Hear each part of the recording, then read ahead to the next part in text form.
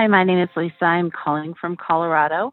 I'm a single mom and a teacher, and I have been contemplating how I'm going to get through my debt relief without burdening my children or dipping into anything I can leave them.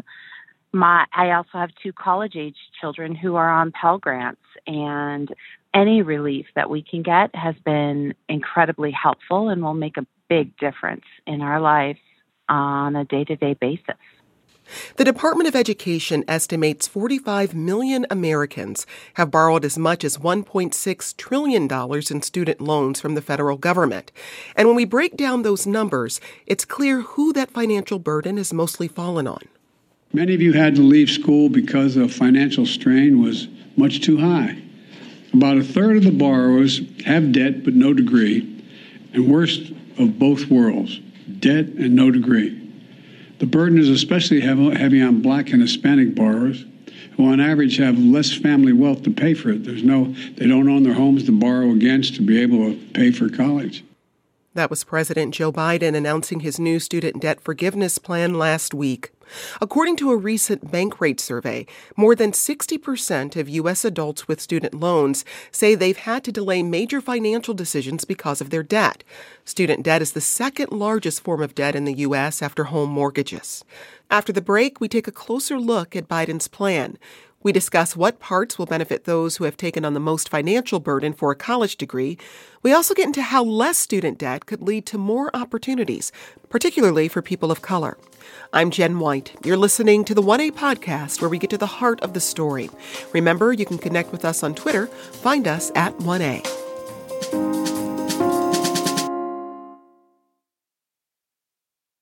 We're discussing President Biden's student loan forgiveness plan. Joining us from the Washington Post is Danielle Douglas Gabriel. She's a higher education reporter who covers college affordability and federal financial aid policy. Danielle, welcome back. Thanks so much for having me. Also with us is Derek Hamilton, a professor of economics and urban policy at the New School. Derek, it's great to have you on. Thank you. Glad to be on the show. So let's start with the big question on borrowers' minds. Danielle, how soon will they receive this relief? Well, the Education Department is anticipating releasing an application in mid-October. The White House is encouraging people to try to apply by November 15th so that they could receive relief before the student loan payment pause ends at the end of the year. The Education Department right now is estimating between 4 to 6 weeks to process those applications. Keep in mind, there are about 8 million people for whom the Education Department has their income on file, so those people will receive automatic relief. What can people who are eligible for this relief do in the meantime to prepare if they're going to have to go through that application process? The best thing I've been telling a lot of our readers at the Post to do is sign up at the Department of Education's website to get an instant notification when the application is ready. It should be a very short form from what the department has been telling reporters and others, and it should not require a whole lot of gathering documents and such. I would also remind folks that the Department of Education has records of every time you got a grant, every time you got a loan, every time your parents got a loan in their system. So they should be able to match up that information pretty quickly. Now, the largest amount of relief will go to Pell Grant recipients. What is that grant and who is it for? Certainly. So the Pell Grant's been around since 1972. The inception of it was to create a form of financial aid that folks didn't have to repay, particularly for low and middle income Americans. Right now, the majority of people who receive Pell Grants have household incomes of $40,000 or less. 2/3 of them tend to be African-American borrowers. Many of them are also Latinx borrowers. And so this grant has been a pretty substantial financial benefit for millions of Americans. I think one estimate I saw said that about 80 million Americans have received a Pell Grant since its inception. Well, we heard from some Pell Grant recipients about how this relief will affect them. Hey, my name is Manny. I'm calling in from Charlotte, North Carolina. My name is Landra, and I live in St. Petersburg, Florida. My name is Aubrey.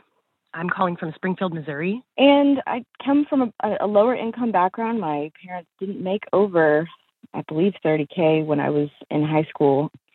And when I got to college, I didn't have the financial literacy to be able to make the decisions or to be able to foresee that the debt that I was incurring would follow me. So the forgiveness of these loans is a huge weight off of my back. I was the first person in my family to get a college education. I was the daughter of a single mother who could not support me financially in my aspirations to go to school. I also was a single mother of 2 children when I went back to school, and could not have achieved any of my education goals without receiving that help. I ended up becoming a nurse, and knowing that I might be able to get this forgiveness, while it doesn't take care of everything, relieves a huge anvil hanging over my head for my financial future. I came from an extremely poor family, and while after graduating college, I did get a very good job, I'm not struggling to pay my bills or my loans. This just takes a huge weight off of my shoulders. I can continue to pay my mom's rent. I can buy my mom a car that's not a beater, and I can continue to support my family in other ways. It's so much joy over here. Thank you. Now, according to the White House, Pell Grant recipients make up more than 60% of student loan borrowers. Derek, why did the White House give more to these recipients? Well, I wish they would have given more. I mean, I can celebrate the fact that the precedent of the scale of the cancellation is dramatic and, like I said, unprecedented. But frankly, I wish it would have been more. It's going to do a lot of good, but there's still going to be a lot of people with an exorbitant amount of debt that they'll carry with them for a long period of their life course.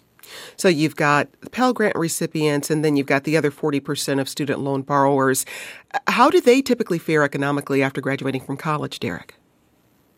And, that depends if we break it down by demographics.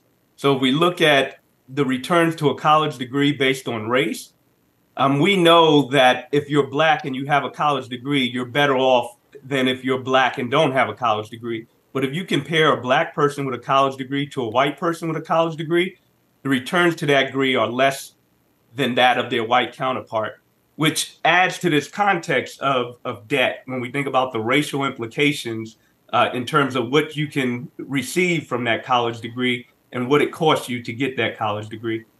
According to the Department of Education, more than half of student loan borrowers are in, quote, exceptional financial need. And that means their families can contribute no funds at all to their college education.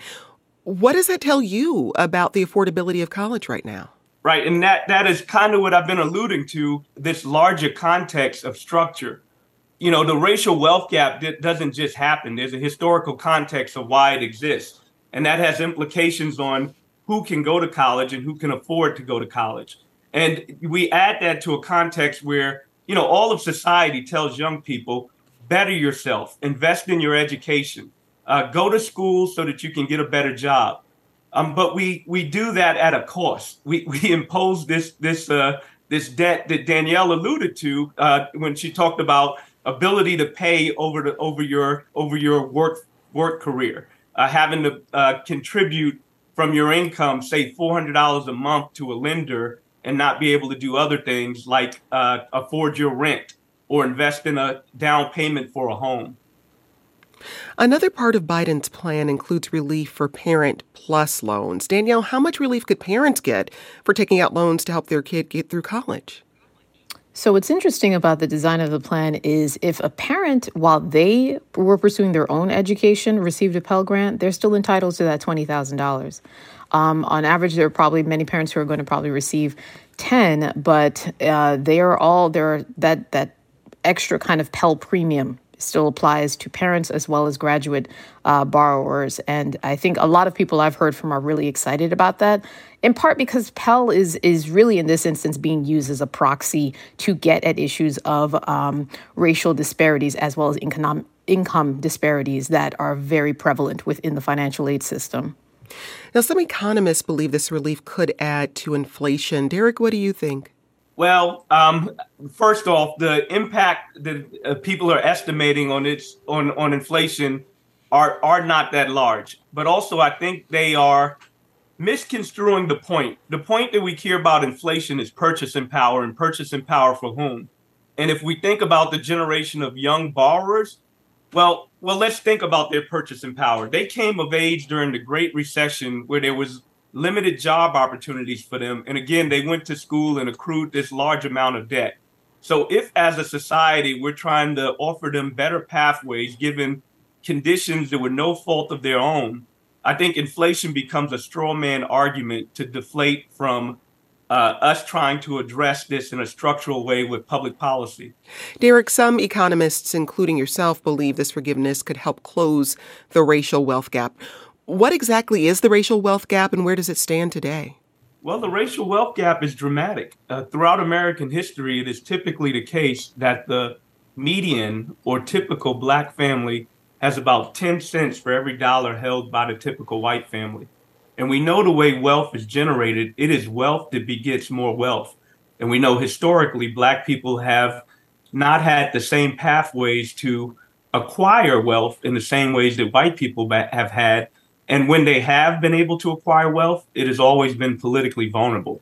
There's the classic case of the Tulsa race massacre, where we had, a community of perhaps middle and working class Black people, and their property was destroyed overnight because they didn't have the law enforcement protections that a typical citizen would have had. And that's just one example. So if we think about student loan debt in the context of the racial wealth gap, well, in earnest, the most direct way to redress wealth inequality would be the asset dimension. But if we look at the debt dimension of wealth, well, we get into this scenario where you have people that are not able to acquire wealth because they're trapped in this scenario of always contributing a portion of their income towards debt relief. So it's basically a trap. It's almost an indentured situation of borrowing. I'll give you one other statistic, and that is, if we look at millennials, even across race, if we look at their home ownership rates compared to previous generations dating back over 100 years, all the way to the greatest generation that was coming out of the Great Depression when they became young adults, the home ownership rate for millennials is as low as it has been dating back 100 years. And what's more, the racial disparity in home ownership amongst millennials, so the Black compared to white race rate, is as high as it's ever been since we've been recording home ownership for similar generations at a point in their adulthood.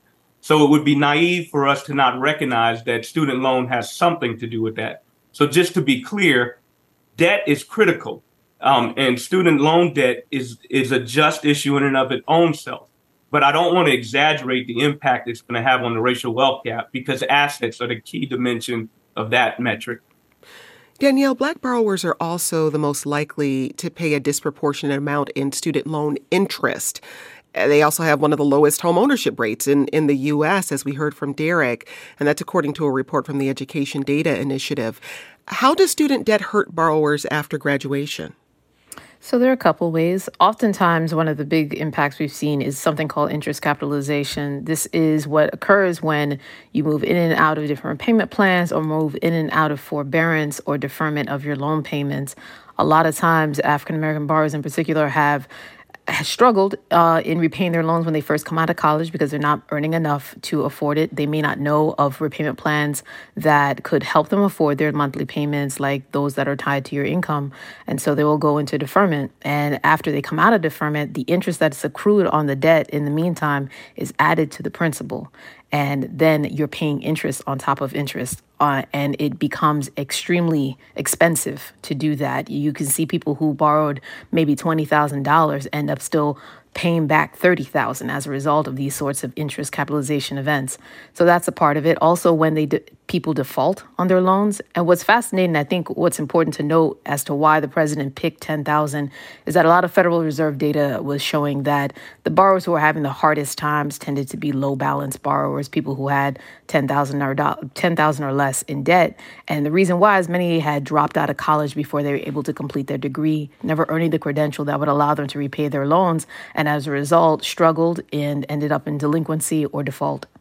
Economist William Spriggs of Howard University and AFL-CIO tweeted, quote, "Missing in the conversation on student debt forgiveness, about half the 27.5 million U.S. households with student debt are people who did not finish college. This isn't about helping the privileged," end quote. Hey, Danielle, how will this relief help those students who didn't finish college, people like Emily? Well, I think that's an important part. Oftentimes, a lot of research has shown a lot of people who didn't finish college were low income, probably qualified for Pell or received Pell, and still weren't able to complete their degree because they couldn't really afford to.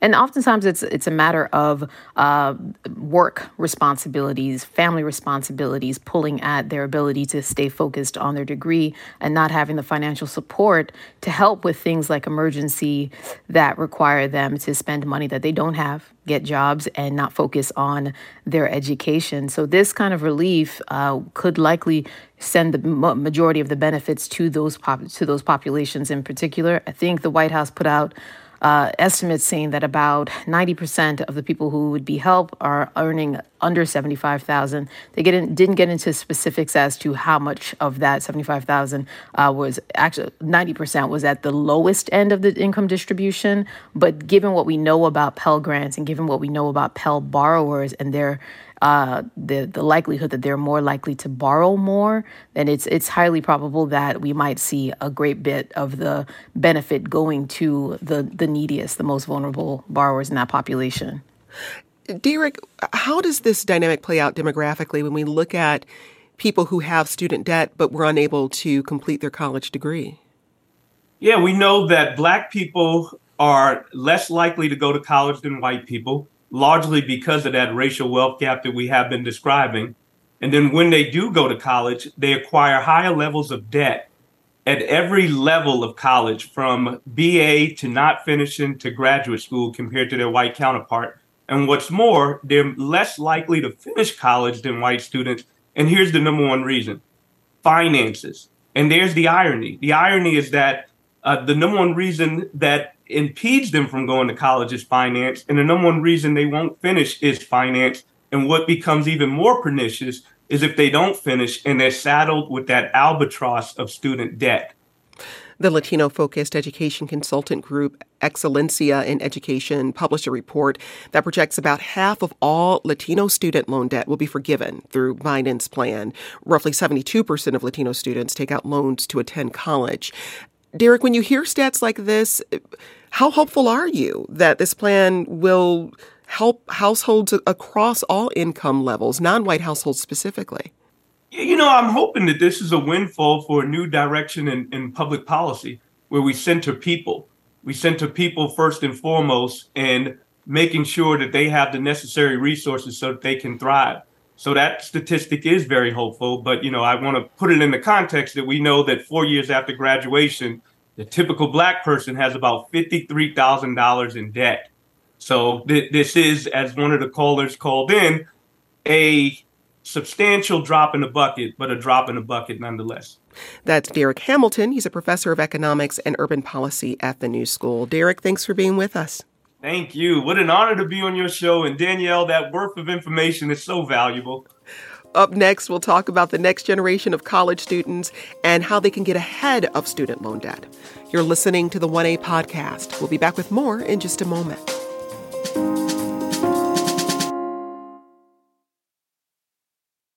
Let's get back to the conversation with this message from one of you. This is Eric in Salt Lake City. I'm feeling both grateful and guilty for student loan forgiveness. I'm a recent graduate and Pell Grant recipient, but I'm also the fifth of 6 kids, and none of my siblings are getting any of this money. I took out student loans in combination with scholarships and working part-time to get through college, but I have siblings who decided not to go to college, and another sibling who worked 2 jobs so that he wouldn't have to take out student loans. So while getting a $20,000 gift from the government is great, it's sad that my siblings don't benefit from this.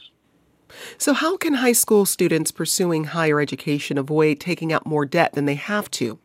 Yaneli Espinal is an expert in personal finance. She's the director of educational outreach for Next Gen Personal Finance. That's a nonprofit that provides access to financial education in schools. Yaneli, thanks for joining us. Thank you so much for having me. I'm so excited for this conversation. And still with us is Danielle Douglas Gabriel, education and economics reporter at The Washington Post. So, Yaneli, how does your work in personal finance fit into the student debt conversation? Yeah, so we actually are a national nonprofit organization that offers free curriculum and free teacher training to high school teachers as well as middle school teachers. And one of the units that we actually create lesson plans, assessments, activities, games, and homework assignments is actually called Paying for College. And we strongly believe that within a personal finance course, a semester course, that should be guaranteed to every single student in high school. That's one of the beliefs and around our mission as a nonprofit. We believe that that course really needs to include both paying for college and what that looks like and entails, as well as alternatives to four-year college. Danielle, students need to know how to repay their loans, but how many colleges and high schools require personal finance education? Not many to my knowledge. We have seen an increase in a couple of schools starting to require that. But many experts I've spoken to say that this should start at the high school level more than at college, because when you head into college, you're about to sign that promissory note if you're borrowing. But if you're in high school, you still have time to make a decision as to what's the best financial investment for you. Yaneli, when is the best time for students to start learning about personal finance if they want to attend college?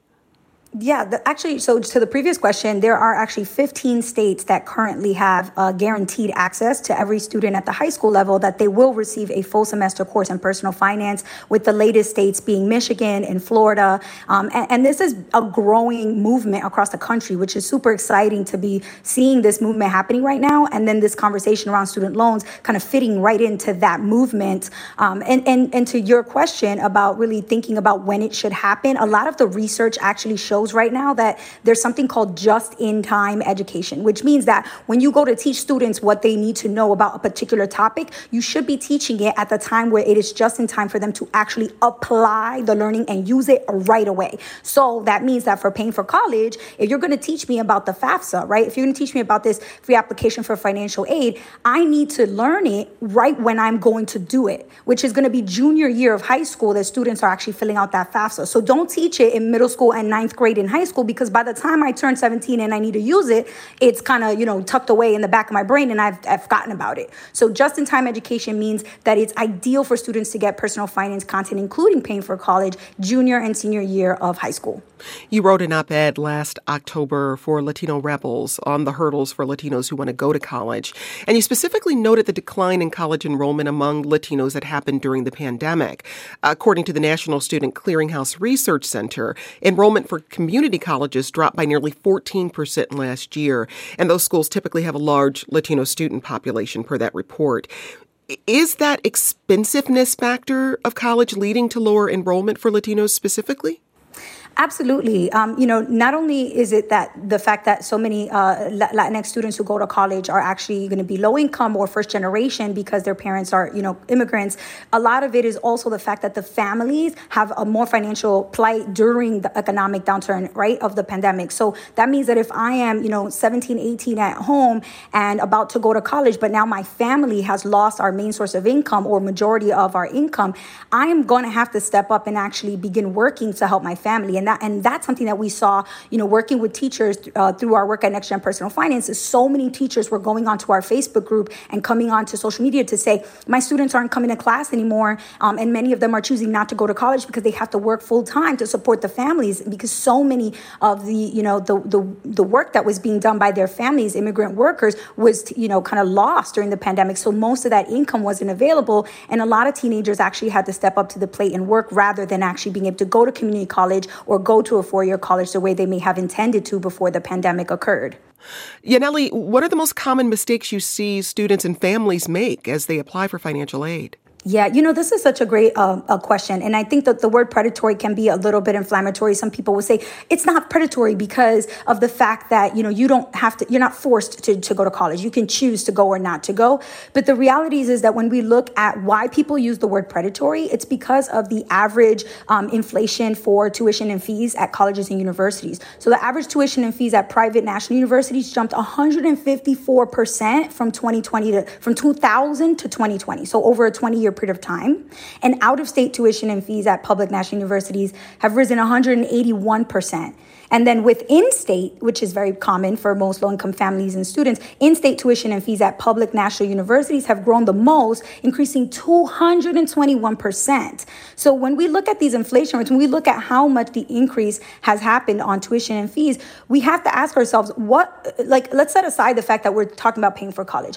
What is the decision-making process whenever you're going to buy anything that has grown 200% in the price point? When we look at anything out in the market that you're going to buy, what do? You have to do a cost-benefit analysis, and you have to understand that one of the number one priorities for how to make this decision is the financial aspect of that decision. And we should say since 1980, the average price of tuition, fees, and room and board for an undergraduate degree increased 169%, according to a recent report from the Georgetown University Center on Education and the Workforce. Yaneli, how have you seen personal finance education change a student's mind about whether they go to college? Yeah, this is such a great question because I actually have seen students light up. By one example, we have a game at the NGPF website, which is ngpf.org. There's an arcade section, and in there, one of the games is called Payback. We do an annual scholarship contest around that game because it's such an eye-opener. I remember I went to the Bronx to do a student workshop with students at a business high school in the Bronx, and the students were running to go to the computer lab and to go to the main office after our workshop was done because they wanted to keep playing the game Payback because it was just such a hooking game. And what it does is basically hook students with this idea of, hey, you are applying to college. You're going to get accepted to a college. You're going to go there, and you're essentially doing a simulation, a game where you're choosing your own adventure. And every next question that comes up on the screen, you have to make a choice. And these choices are all rooted in the everyday money-making decisions that you make as a college student.